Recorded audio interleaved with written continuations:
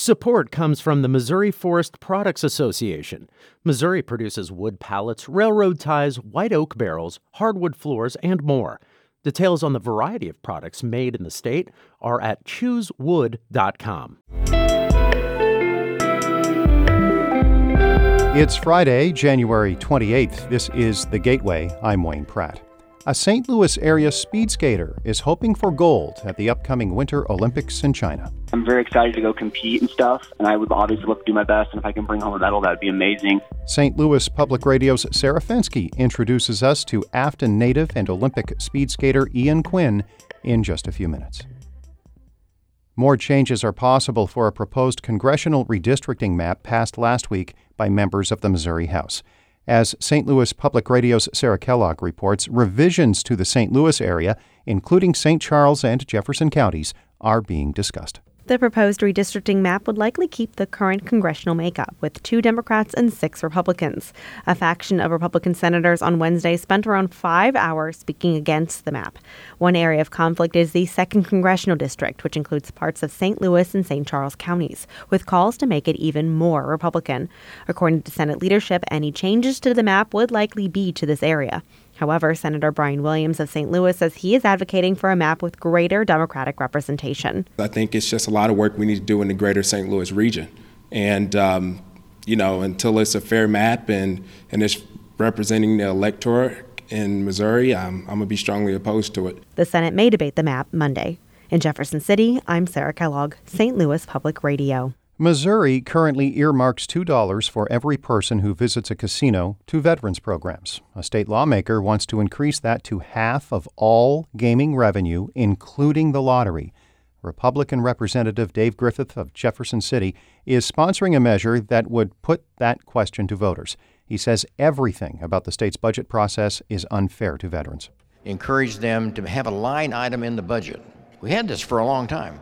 Have a line item in the budget to where we can have a revenue stream we know is going to be dependable each and every year. Griffith says an increase in veterans' suicide and unused capacity at the state-run veterans' homes are signs Missouri needs to do more. The state's funding to the Veterans Commission has gone down 30% in recent years. Labor organizers and faith-based leaders are calling for safer working conditions at warehouses following last month's collapse of an Amazon facility in Edwardsville that was hit by a tornado. Many rallied yesterday in the Metro East. Arnitra Rhodes says her cousin died at the Edwardsville facility. She also works at an Amazon warehouse in Hazelwood and says that facility does not have safe shelters for extreme weather. All these warehouses out here, we have no type of safety to go to. We need this. We demand this. Not that we want it. We need this. We need to be protected. Rhodes says the 6 deaths at the Edwardsville warehouse were preventable. Amazon officials say workers followed the proper safety procedures when that tornado hit. The University City School District wants to help people understand Black history and celebrate Black accomplishments through a community-wide book study of the 1619 Project. The month-long virtual study begins February 4th. St. Louis Public Radio's Andrea Henderson reports. The district decided to offer the online book study after some students asked for more information on African American history than they are learning in school. District officials say the 1619 Project from the New York Times Magazine is a good vehicle to thoroughly examine racism and Black life in America. Christina Sneed is a curriculum coordinator for the district.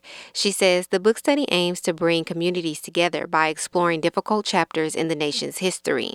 With all that's happening at our state level governing body and throughout the country, they are trying to prevent us from doing it in schools, so we'll do it with the community. Sneed hopes the discussions will encourage participants to share their knowledge about Black history throughout the year. I'm Andrea Henderson, St. Louis Public Radio.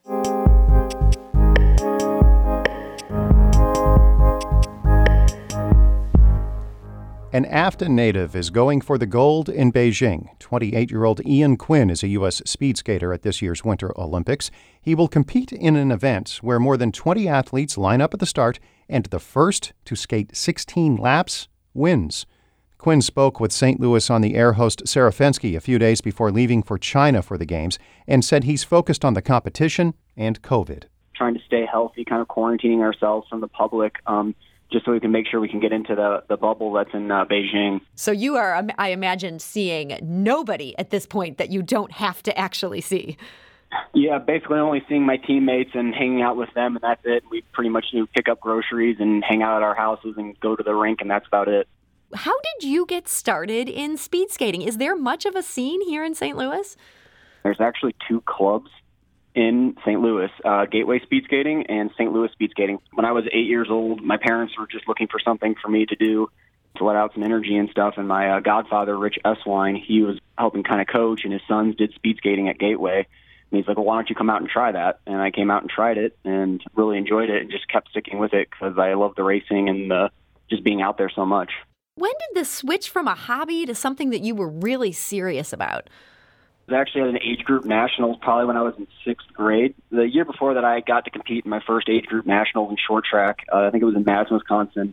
And I didn't do very well. I fell most races, was just skating off the back of the pack, not really being able to keep up. And then the next year was in Cleveland, Ohio. And in the very first race, which was a 7-lap race, I won it and set an age group national record in it. And both me and my dad were kind of like, oh, I guess we're a lot better than we thought we were from last year. Did that just come out of nowhere that you went from back of the pack to all of a sudden like you're setting a record?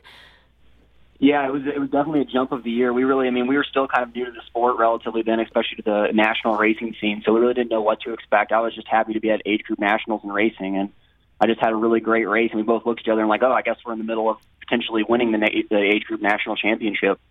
And at that point then, were people all over you like, man, you got to start getting really serious about this. You got to put in more time. Not really at that age. That came more probably 2 or 3 years later. I did well at another age group national competition and stuff, and I got looked at to go up and train at the United States Olympic Education Center in Marquette, Michigan, between my 8th grade year in school and my freshman year of high school. So I went up there that summer with a number of other junior athletes, and we trained with kind of a development team up there at the time for the entire summer. Now that's kind of my first exposure to high-level speed skating. This isn't just like you're competing against the clock. You guys are literally all out there together, 24 athletes on the start line. How does that favor your skills right there? It really allows me to just use my racing skills and not necessarily have to worry about the clock or what the time needs to be. It's just more about whoever's the first person to cross the line. And to me, it's a really clear way of racing, and my mind just for some reason really latches onto that. Can it be pretty rough and tumble when you've got that many guys on the ice going that fast? Yeah, for sure. I mean, it can get a little handsy for sure sometimes. The women's race is generally a little more handsy than the guys' race. The guys are usually moving a bit faster, and if you waste your time fighting for position or doing things like that, it generally costs yourself a lot of energy. But yeah, it can get a little bit pushy, especially whenever the pace is a little bit slower. This was your 3rd attempt to make the Olympic team, and you made it, and I understand did amazing in those Olympic trials. What was different for you this year? I got a new coach 3 years ago named Gabriel Gerard. He came down and took over the long-distance program here, and he made a huge difference in my training. He added a lot of things that I wasn't doing before and stuff, and I think it got me a lot stronger with my ability to race, and then him getting me the ability to finally have that world-class engine, let's say. It really took off for me. I think that was a huge change for me. This all kind of comes down to one day. I understand your semifinal and potentially final race would both be on February 19th. How do you mentally prepare for a day that's that make or break? I try to look at it as any other day. I'm very excited to go compete and stuff, and I would obviously love to do my best, and if I can bring home a medal, that would be amazing.